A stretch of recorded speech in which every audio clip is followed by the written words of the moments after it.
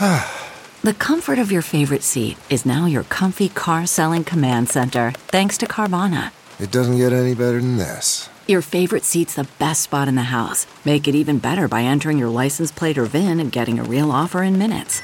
There really is no place like home. And speaking of home, Carvana will pick up your car from yours after you finalize your offer. Visit Carvana.com or download the app and sell your car from your comfy place. This is Totally 80s, the podcast dedicated to the music of the greatest decade ever. So, turn up your Walkman, loosen that scrunchie, and get ready to talk 80s with your host, Lindsay Parker. Hi, I'm Lindsay Parker from Yahoo Entertainment and Sirius XM Volume. Welcome to another episode of Totally 80s. Since we're all at home, why not take a second to follow us on Totally 80s on Facebook and Instagram, and email us your comments and show ideas to podcast@totally80s.com. You can also check us out on video if you'd like to see our lovely faces on our Totally 80s YouTube channel. So check that out if you're feeling like you're so inclined. And joining me today, as always, is my partner in all things 80s, John Hughes. Lindsay, I am ready to laugh today. I'm ready. Does anyone remember laughter? I do. You know why? Because we were just welcoming Jake Fogelnest onto the show on our last episode to talk about novelty songs in the 80s. And apparently this decade brought us so much hilarity that, not unsurprisingly, we ran long. So we had to go into episode 2 and bring this guy back. He is our special guest for a part 2. Comedian, producer, radio personality, writer for television shows like Billy on the Street, Girl Boss, Wet Hot American Summer, First Day of Camp, and a personal favorite, Difficult People. Also an experienced podcaster, which is why we went into extra innings with him. You may know him from his excellent podcast, The Fogelnest Files, which you should definitely check out. And of course, even from the pre-podcast days, you will remember him from Squirt TV on MTV, a show that was very ahead of its time because it was started in his own bedroom when he was just 14 years old. So we're happy to welcome back to Totally 80s for more novelty talk, Jake Fogelnest. Welcome back. Thank you so much. It's great to be here. If anyone out there has a dislike of me, I'm sorry that this turned into a two-parter. And for those of you who do like me, it's patreon.com/Jake Fogelnest. We like you very much, Jake, which is why we decided to have you back, because we need some more comic relief. Let's get into a lot of comedians threw their hat in the novelty song ring in the 80s. Some from the SNL world. There was Billy Crystal with You Look Marvelous. Yes. Jake, you're giving it prayer hands. No, I have a lot to say about Billy Crystal's album, which this comes from. He got an album too. Was it like a normal comedy album that he would normally do? Was it like a Fernando album? It's a stand-up album, but it starts with it's bookended by song parodies. So you have You Look Marvelous at the end. Then you have a answering machine message from Fernando. But it starts with him and Christopher Guest doing the I Hate When That Happens guys. Yeah.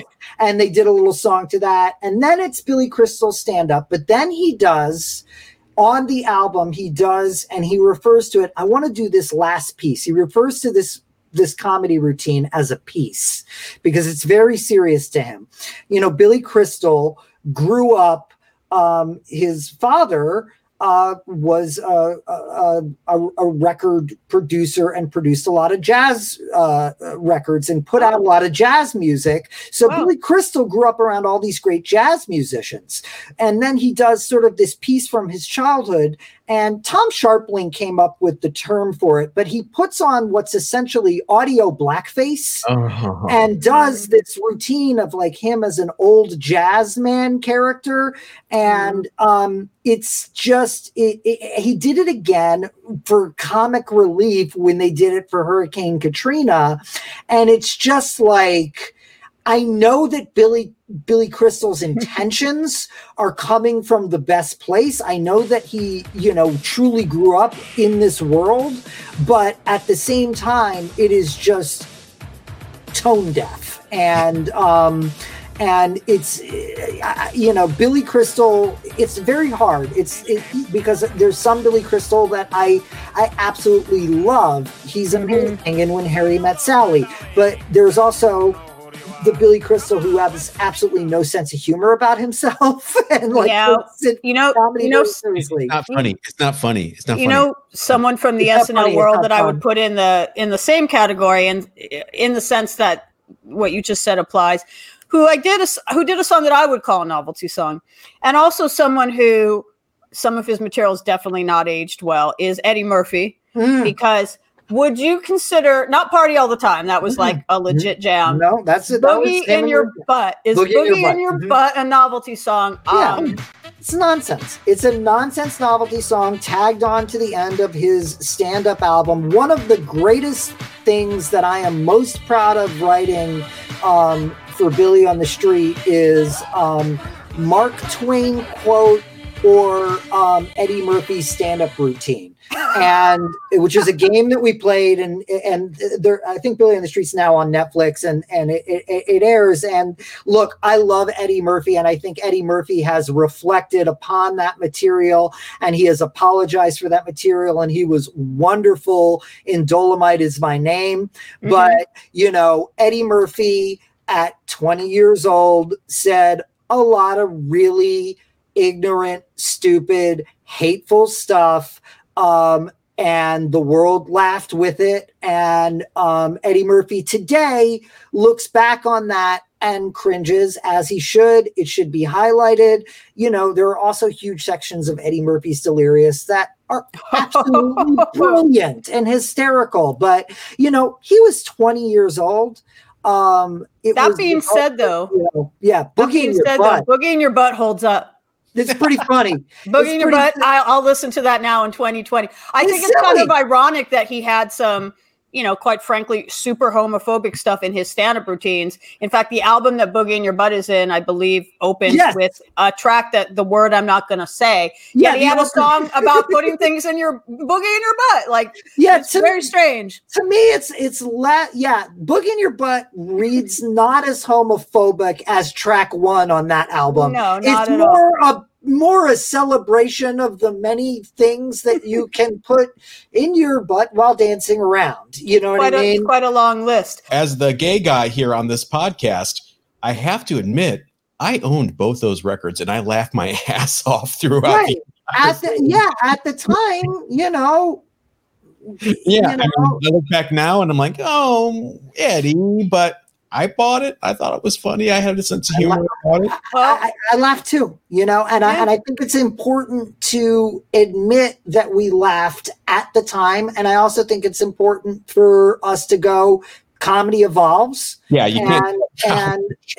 And also it's important to note that Eddie Murphy has been acknowledging this and actually contributing to AIDS organizations since forever.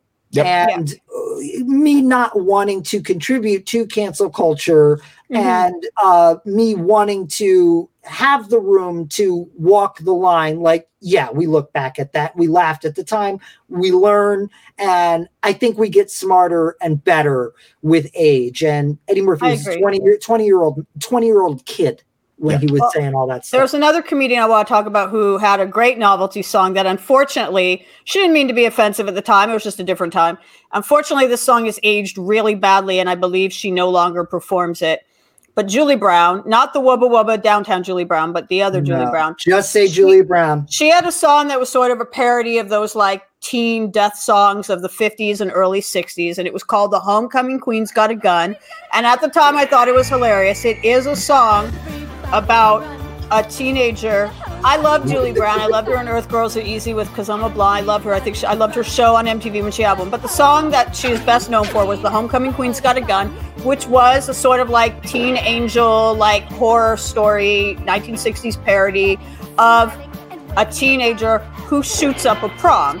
It was comedy in 1980, whatever, because it was a scenario that at that time seemed very far-fetched and ludicrous and would not happen. So it could be played for laughs about it had this Citizen Kane ending why'd you do it? I did it for Johnny. And now, Jake is holding it up. Wow.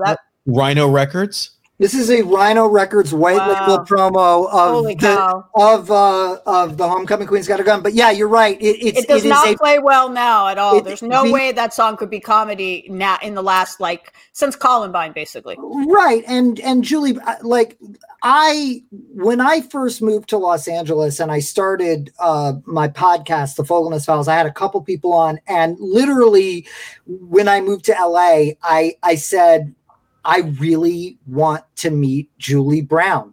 And I think she's incredible. I've been a huge fan since I was a kid. She was the first person that when I was doing the Fogelnest Files, like I had a couple people on just to establish credibility. She's the first person that I reached out to say, will you please come do my podcast? And she said, yes.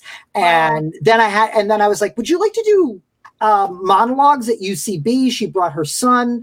I love Julie Brown. I want to put her in more things. I think she is this incredible talent, and Just Say Julie on MTV was so funny. The Homecoming Queen's Got a Gun is just one of the many brilliant Julie Brown songs that one has. Yeah, she doesn't perform anymore. I want to point out that no one was offended by it at the time. No, there was no offense. It was not a distasteful song for the time because it was a scenario that we did not hear about on the news all the time. The idea that some vengeful teen would do this, and it was a funny song. I took no offense to it, but now when you listen to it, it's like, oh, holy cow! Can you imagine if this song came out now? Because quite sadly, the world has changed a lot. And yeah, it definitely plays a lot differently now. There is one part that I will always crack me up no matter what. And that is when I lean down and whisper to Debbie, in her good ear. In her good ear. Yeah. In her good ear. Actually, what's funny is I saw the video and heard the song for The Homecoming Queen's Got a Gun before I saw Citizen Kane. So thanks, Julie Brown, for ruining Citizen Kane for me, because I knew from the beginning when, he goes Rosebud, I'm like, oh, it's his sled. Because of this song. I was not surprised at the end of Citizen Kane because of Julie Brown. But, she didn't mean any harm by this song in multiple ways. She meant no ill will. You got to give a shout out to A Girl Fight Tonight, too, because that's a song. Trapped in the body of a white girl, which again, you could say, oh, is that okay? Yeah, it is. And it's like Julie Brown, I couldn't love her more. And yeah, she's awesome. And you can get, I think, direct from her website, Just Say Julie, her MTV show, which I just... Look, a model's brain. It was so formative. She was so formative to what I thought was funny. And I went back with her on it's behind the Stitcher premium paywall. But I found her first appearance on Laverne and Shirley. Wow. I just am the biggest Julie Brown fan. I saw her Girls and Easy in the theater. Laverne, I did too. Laverne's new roommate when Shirley leaves is Julie Brown. Is that true? She did she said she did 2 episodes as 2 different characters. And Julie Brown is one of those artists where I'm like, yes, I have it all. I have if it's a promo copy, if it's a 12-inch, if it's a 7-inch, if it's a cassette, I just for the Valley Relics Museum, I am ready at any moment to loan out the Julie Brown collection. And so talented, because Girl Fight Tonight has a phrase that is really just gut-wrenchingly funny and actually kind of really poetic and really artistic. And that is, Girl Fight Tonight, blood and mascara will run. That's quite goth, actually. Right? The other thing that's so interesting about Julie Brown's album, speaking to what you were saying about it being an album-driven industry, first of all, signed to Sire Records, and they have a couple of songs on the Trapped in a Body of a White Girl album that are just kind of straightforward pop songs, because they were simultaneously seeing that they could try to break her as a kind of like a Madonna, even though she was parodying Madonna. They were, kind of almost what happened with Tracy Ullman, who was a comedian, but had real, covered Kirsty MacColl and had real songs. Interesting. I didn't know that, actually. I got to go find that. I know you have it, but I'm not prepared. I don't have my Julie Brown album. It's just it's a weird area where I am a completist, and she's great. I will go to the Valley Relics Museum, but there's a couple other comedians I want to talk about who did songs that I would consider novelty songs, one of which is a timeless classic, but one of which, even though I found him really funny at the time, the video, at least, does not age well, and that is... rest in peace, Sam Kinison. But the Wild Thing video, he covered the Troggs' Wild Thing. And, obviously with some different lyrics where he's like, why didn't you tell me you were a demon from hell? And it has Jessica Hahn in her, like, rebellious phase, sexy phase. And it basically shows her, like, just kind of, like, putting on a sort of, like, striptease type of, like, girls, Motley Crue style show. And there's all of these... actually, Rodney Dangerfield's in the video, but there's like a whole bunch of other hair metal people from the time, like members of Aerosmith and Guns N' Roses and Poison and Bon Jovi and Rats and Billy Idol and Motley Crue, actually. And they're all kind of like yelling and screaming at Jessica Hahn and like ogling her. And like, I completely remember thinking this video was funny and thinking Sam Kinison was funny. I still think Sam Kinison's stand-up is funny a lot of the time. I think he was a great comedian.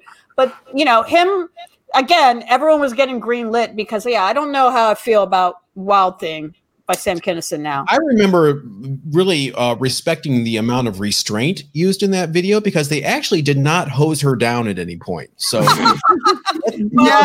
got one up on Warrant then on Cherry Pie. Yeah, I mean, I obviously... Sam was a rock and roll comedian. I think probably the likes of which we had never seen before. And I think that, working in comedy and working in music, there's this bizarre thing where all rock stars want to be comedians and all comedians want to be rock stars. It's a very, and sometimes it melds very well together. You know what I mean? Even going to like the Foo Fighters and some of their early music videos and stuff like, but Sam Tenacious D is a perfect example. Tenacious D is the ultimate example. And I just think that I would have loved to have seen Sam Kinison at 1:00 in the morning at the Comedy Store. And then I would have liked to gone home. I'm very glad that, I was not part of Sam Kinison's entourage. I'm glad, you know what I mean? And I know Andrew Dice Clay and Sam Kinison were very contentious. It's very interesting that that Dice never made a novelty song. He didn't, even though he did Ford Fairlane, which I think is actually a great movie. He was in A Star Is Born last year in a series, a musical film, but in a non-musical role. And he's incredible because what I think is the Dice character, there's Andrew Clay Silverstein, the actor. And then there is the Dice Man, which is this character he created who was, like if you go back to old episodes of Different Strokes, he was Andrew Clay, then the Dice Man. And then it gets mixed, it gets mixed up as the fame kind of happened. The Andrew Clay Silverstein became sort of Dice. And now I think it's sort of balanced out. And what about with Sam Kinison though? Was that him in real life? I think unfortunately we'll never know. I think that Sam Kinison, not to bring the show down, was in a good period. And then ironically was killed by a drunk driver. And, he came from a religious background and I don't know how Sam Kinison would have evolved and what side of the debate he would be on. It's just I don't know. But, for his time, his voice was valid. It was a massive hit. It was a MTV staple. It was, do I think it sent the wrong message to a lot of young boys? Yeah, absolutely. But not every young boy for its time. I think it's important in the history of pop culture and comedy and a good song for Sam Kinison to do as a rock and roll comedian. It's the ultimate rock and roll song. And then if you want to look for something really funny, listen to the Troggs tapes, the recording. Well, on the subject of rock and roll comedians, something that's come up on the show before, the best rock and roll comedy show, in my opinion, ever was The Young Ones. I agree. And even though it was not a hit here, Neil from The Young Ones, Nigel Planer, he had a number 2 song. Maybe he got cock-blocked by Joel Dolce too, I don't know. But a number 2 song on the UK charts, of course, with a cover of a Traffic song called Hole in My Shoe. He was on Top of the Pops and all that. And this one, like I said, this is the classic that holds up. Nothing problematic about this one. I love everything that is related to The Young Ones. But the fact that he had a number 2 song in the UK shows you how big that show was over there. And it got MTV kind of jumped on that too. They would play that Top of the Pops performance on MTV, and they sold the album by mail order on MTV. Really? Yeah, there were direct mail commercials for it. The thing that blew my mind, and I did not realize this, sadly, until about 15 years ago, I had no idea that song was a cover. I thought it was Neil being funny, psychedelic. I thought it was written for him because the lyrics are so spot on for that character. I was like, nobody could ever really write this song seriously. And then I find out it's a Traffic song. Wait, so there was an album, a whole Neil album? Oh, yeah. It's the Experience. Is that what it's called, Jake? I forget the exact name, but yes, there's a Neil album, and then of course the Young Ones did a cover of Living Doll with Cliff Richard, and just the relationship. First of all, Lindsay, I couldn't agree with you more. Just in terms of rock and roll comedy, the Young Ones is the gold standard, and so informative to myself and everybody else that I know in comedy. We just have such an appreciation for the Young Ones. And the 12 that they did, and the relationship that the Young Ones had with music, just like music, and then Motorheads in their living room, and the Damned, the friggin' Damned, like music. The musical guest in the middle of a sitcom is not something that's ever been done. To my knowledge, since, and I don't know if you could. And the Young Ones is just. For anyone that hasn't watched The Young Ones, like, please do it now. Do it now. You have such a gift waiting for you. If you're listening to this, you're going to love The Young Ones. It's just so funny. I don't think a year goes by where I don't, pull out an episode of it. And I within the last 6 months, I had to watch the Nosing Around segment. It's just it's a rock and roll comedy show, and they had two novelty songs attached to the show. I love Neil's thing. That's hilarious. You didn't know it was a Traffic cover. I'm remembering all this stuff now. It's called Neil's Heavy Concept Album. Yes, Neil's Heavy Concept Album. Hello. Oh, there you are. What you doing under the table? Oh, never mind. Listen, I want to tell you about my groovy new album, right? It's called Neil's Heavy Concept Album, and it's really beautiful. It's got a great song in it, right, called Hole in My Shoe. Look. And all that I knew was the hole in my shoe, which was letting in water.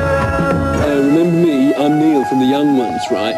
And the main thing about this album is, like, you can only get it from MTV, right? Because they were the only people together enough. British comedy gets heavy with Neil's Heavy Concept Album. 20 songs, Neil originals, and new versions of smashes from the 60s. Send check or money order for $8.98 plus $1.50 postage and handling to Neil. It is on streaming services if you want to check it out. Yeah. Oh my God. It's like such a British phenomenon, but I think if there was any novelty song of the 80s that was more of a British phenomenon than Neil from The Young Ones having a number 2 hit in the UK with the Traffic cover, it's Doctor and the TARDIS, which when we talk about things that we didn't know, was done by a group called the Time Lords, which I did not know until years later was actually the friggin' KLF. Yeah. KLF did that song. For those who don't know what that was, this was like this bizarre mashup of like a sweet song, I believe it was Blockbuster, the now problematic Gary Glitter song, Rock and Roll, and the Doctor Who theme song. And it somehow worked really super well. It wasn't even almost a novelty. It was like on K-Rock out here. I was just going to say, as a Whovian, I don't find that a novelty song whatsoever. So you need to stop that. I don't know. That was legit dance track for me, and it packed dance floors in clubs in the late 80s. That was a go-to track for DJs. But how British is that? The KLF are so interesting to me, and also I will say, Gary Glitter's about the worst human being on the planet, but boy, are some of those songs fun. And you can always just listen to the Glitter Band. That's without Gary Glitter. Exactly. There's always the Glitter Band stuff we can listen to. But it reminds me, and I don't know if it's sort of the opposite of a novelty song, but it reminds me of Paul Hardcastle's 19. Yeah. Do you know the fun fact about that? That's related. Okay. No, tell me, please. Real quick. Simon Fuller, who created American Idol, created the Spice Girls, and has a hugely successful company called 19 Entertainment. It's named after that because the first thing he did in the music business was manage Paul Hardcastle, and that was his first hit. And he named his company 19 Entertainment after that hit. So there's a tie from that song, which is about casualties in the Vietnam War, to American Idol and the Spice Girls. Who knew? I knew. But most people don't know. That's amazing. And also, I will say, Spice World, the Spice Girls movie, is worth a revisit. Hell yeah, it is. It's hilarious. I saw it opening night. It is a movie that does not take itself too seriously. It was a lot of fun then, and it's a lot of fun still. And it has jokes in it. Meatloaf as their bus driver, has Elton John in it, has Elvis Costello in it. But I do want to, going back to the 80s for a second, I do want to say, since we're talking about 19 Entertainment and American Idol, Simon Cowell also had some auspicious novelty song beginnings. I wouldn't call 19 by Paul Hardcastle. No, it's not it's the opposite. But I would call Wonder Dogs' Rough Mix a song with barking dogs that I believe predated the Jingle Cats and Jingle Dogs, in which Simon Cowell went on children's TV in a dog suit. You can find this on YouTube.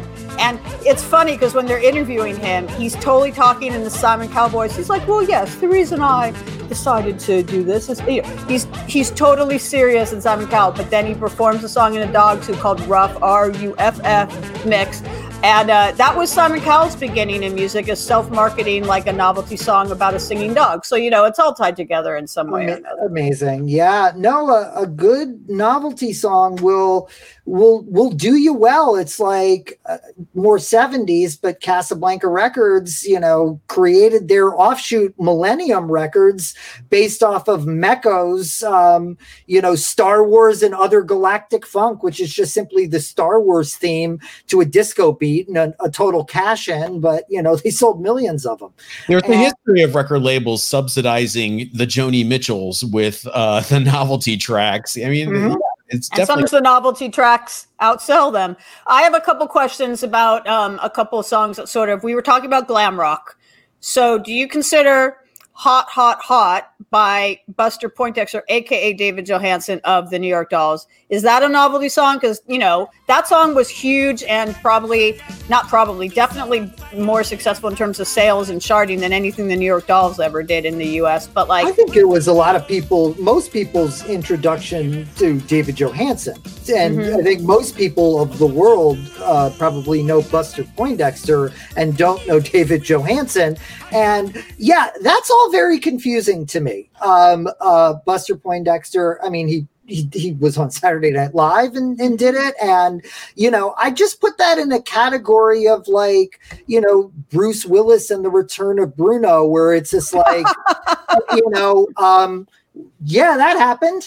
We just let it happen. It was like, Bruce Willis was charming on Moonlighting, and then he did some wine cooler commercials, and next thing you know, he's doing an earnest cover of Respect Yourself, and we just said, okay, this is happening. Same thing with Buster Poindexter. I think, David Johansen, if anyone deserved to get paid and have a hit, it was David Johansen, and this Buster Poindexter character, it was just him having fun. To me, it doesn't detract from anything that he did. Oh, of course not. With the New York Dolls, it was just like, I'm doing this now, it was fun. I also want to ask, since we're talking about Britishness and also about kind of novelty rapping, where do you guys stand on What by Captain Sensible? And for that matter, the Dee Dee Ramone rapping stuff, since we're talking about punks who started to rap. Are those novelty songs? Well, Dee Dee Ramone's rap album was truly done with such earnestness from Dee Dee Ramone. That was at a time where I think he was particularly frustrated in the Ramones, and he was listening to a lot of hip hop, and he understood it, and he related to it. He was like, oh, I get what this is about. And he was really trying his best to do hip hop, and it just kind of sounds like, and he sort of admits, like, I tried. And, it was very earnest. It was very earnest coming from Dee Dee. And I think it really bothered Johnny. And that gets into the whole history of the Ramones. Mm-hmm. Unintentionally funny, I think, to Dee Dee Ramone. I think to all of us, it was just sort of like, like, I'm glad it happened. I feel bad that Dee Dee kind of didn't get the artistic endeavor that maybe he wanted, but like, not the guy who's capable of pulling off hip hop. But I appreciate the effort.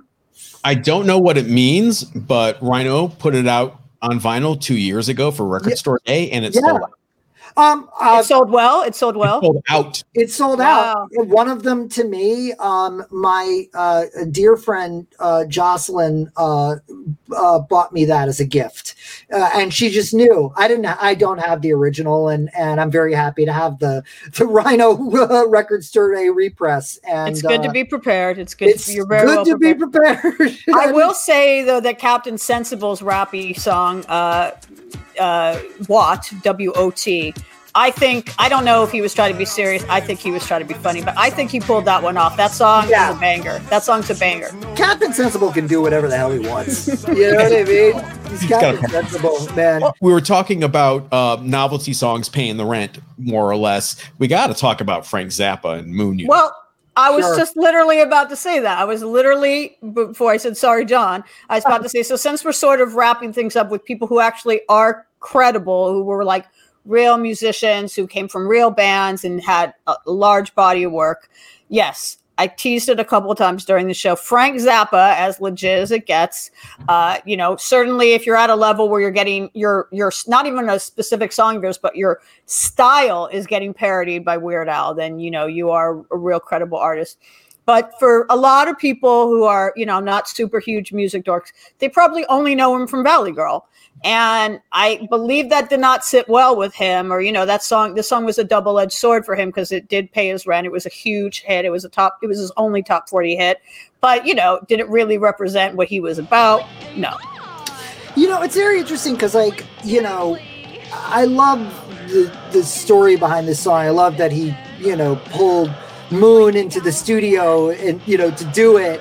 And, it was a double-edged sword. At the same time, like, I do have a 12-inch of them, like, re-releasing it, like, later on in life, like, with a more updated photo of Moon as she was older. Like, they, like, re-released it in 1989 or something. So, but here's the thing. Frank Zappa, and I'm very much looking forward to Alex Winter's documentary, and I will watch any Zappa documentary. I think I'm more interested in Frank Zappa, the person, than I am most of the music. And I think that's what Frank Zappa's problem with his life was like, he had a lot of contempt for his fans.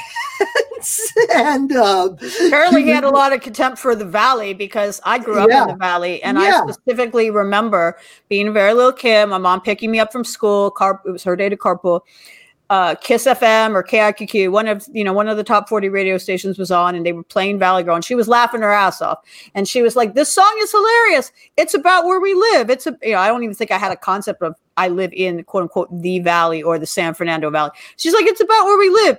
And even at that grade school age, I listened to it. I'm like, this song ain't flattering. Like, this song is making fun of where we live. And I actually didn't know anyone who actually talked like that. Of course, there were references to things like the Galleria and stuff that I knew. But I was like, I don't know anyone who talks like this. But, he definitely, if he had contempt for his fans, but definitely this was, it's funny to me that Valley Girl became this thing that spawned a movie. it spawned a fashion craze. It spawned like a whole like pop culture interest in the Galleria. And there was like the Valley Girl handbook with like, you know, the dictionary of how to talk like this way that I never heard anyone say gag me with a spoon ever at all. We said like and awesome and rad, but I think everyone in the 80s in California especially did. But like, you know, it's interesting. Lindsay, I think you might have hung with a smarter crowd. You know what I mean? It's just interesting. I say like all the time. It's actually been brought up to me that I say it a lot, and it's something I can't untrain myself to do because I grew up. I don't know if that's even a Valley thing. I don't think that's a Valley thing. I think that's just just as broadcasters, we notice this thing. And so like as I was like trying to say, but I think Moon Unit did encounter these people, you know. And I mean, it was based on truth, but it's to the extreme. But my point is, it spawned this whole pop culture phenomenon that was a hugely successful movie that even just got remade and stuff. And like, it was not. I just said like again. It was not a song that was meant to really celebrate the Valley and the people of the Valley. It was making fun of them for being shallow and materialistic and airheaded. And yet it became, so I don't know how Frank, if you're talking about him having contempt for his audience, felt about the fact that it became this Valley, you know, thing, you know. I appreciate that song for a few reasons, but mostly for giving me the phrase Lord God King Bufu. That was to this day. And I love the most earnest, cutest performance by Moon Unit on Solid Gold, lip syncing this. It's okay. She's got like star quality at the age of 13, just kind of like, you know, casually tossing by these bon mots while the Solid Gold dancers are writhing around her, Jo Valley Girl. It's the cutest thing ever, and I can see why she eventually got a sitcom on CBS. She's got I just love Moon. Yeah, she had a sitcom for a minute, and you know, and then. And with Dweezil, and then Dweezil also released, you know, a song not nearly as successful as Valley Girl, but on his dad's label. You know, Dweezil being very into metal, but they did a song called "My Mom Is a Space Cadet." Didn't Eddie Van Halen produce that? I think so. Work on it in some way? It's not in some capacity. I certainly think that Eddie Van Halen gave Dweezil some guitar lessons or something. But like, you know, he was so into metal, and "My Mom Is a Space Cadet" is what do you call that? You know, like Frank Zappa's songs, you know, going back to, you know, the mothers of invention, you know, have inherent humor to them. They're, you know, so Valley Girl being the big hit, I think there was other humorous things that he was trying to say in his music. And I think that also, you know, by the time we get to the end of Frank Zappa's life, it was like, I don't need musicians. I can make a symphony with a synclavier, you know, with a computer. And like, he's a very interesting man. I will be endlessly interested in his story. He was a great wit and a great interview subject, and possibly a terrible human being. But also possibly a wonderful human being. I don't know. Well, Jake, we're running out of time, so I just want to say you're a great wit and a great interview subject and a wonderful human being. And I feel this is a good time to sort of cap it off, because I think I would argue, and as the co-host of Totally 80s, I feel I'm somewhat of an authority on this. The two greatest novelty songs of the 80s were Pac-Man Fever and Valley Girl. So I feel it's great that we kind of book. Do you agree, John, as the other co-host? Is the other John Hughes? I'm gonna vacillate a little bit on Pac-Man Fever, but I do want to make sure, as the that dude on Totally 80s that always does this crap, I want to give a quick shout out to Blotto for being early MTV novelty hit. I want to be a lifeguard. Yeah. So, and I want to be a cowboy. People wanted to be a lot of things in the 80s, apparently. But Blotto, I'm going to pour 40 for you later tonight. So, Jake, I'll actually, since I sort of, we both threw in our suggestions, what do you think is the greatest novelty hit of the entire decade? Novelty, I'll leave it with you. The greatest novelty hit of the decade. You know, it's very hard for me to pick a favorite. I will give it to the King, Weird Al. just because in general, I'm just going to give it to Weird Al because he really is the person that is so closely associated with the 80s and with novelty music, and has continued to do it the best of anyone. I think even the Lonely Island, who in my opinion are three gentlemen who have yet to make a mistake with their novelty music, and are spot on. They will give it up to Weird Al. And even though Weird Al never got permission to do a Prince parody, he was at the premiere of Purple Rain. So, if you get invited to the premiere of Purple Rain because you sang Eat It, you win the 80s. You're the GOAT. You're the GOAT. You're the greatest of all time. And it's just so much fun to do this with you because we could talk for hours. We could, but we do need to wrap this up. It was unfortunate for people. No, we'll have you back on because this was a great 2-part episode, and your knowledge of the between the three of us, I think our knowledge is a great trifecta. But before I let you go, Jake, is there anything you want to talk about that you're working on that you can let our fans know? I started a Patreon. I couldn't be busier, so I decided, let me make myself busier. But patreon.com/Jake Fogelnest, that is where you can actually see old episodes of my public access show, Squirt TV. Wow. Some as they were originally broadcast. There's all different tiers. I'm also making new podcasts, and I just said, F it. I have been seeing everybody else doing shows from their house. I did it first. I did this first. And for $5 a month, you can get a show from me, a TV show called I Did This First. You get to see a little bit of the old stuff. You get to see me now. $10, you get a podcast. You get everything. I've done everything. I made an hour comedy special with Steve Agee. There's just a ton of fun stuff on my Patreon. And it's patreon.com/Jake Fogelnest. And I'm making things in my house right now because I can. I've got a microphone. I've got lots of microphones. I've got cameras, and I can't go out. And it's been I've been so focused on, writing for television and okay, I've got some Emmy nominations now. I haven't had a show in 6 years. Since I was 15 years old, this is the longest period of time where I haven't had some sort of show, whether it was being on Sirius XM or the MTV show or the podcast. So I just said, screw this, and started a Patreon. And it's a lot of fun. And it sounds like fun. And $5 a month is a bargain. So everybody definitely check that out. Thank you, Jake, for joining us from your house and having a safe and socially distanced journey back to the novelty songs of the 80s. I think these are the kind of songs we could all use right now in these dark times. So thanks everybody for listening. Special thanks to you, Jake. I'm Lindsay Parker, and I've been joined today by my partner in all things 80s, the other John Hughes. We want to thank everyone for listening. Remember to give us a rate and review on your favorite podcast platform, and we will catch you next time. This was Totally 80s, the podcast dedicated to the music of the greatest decade ever.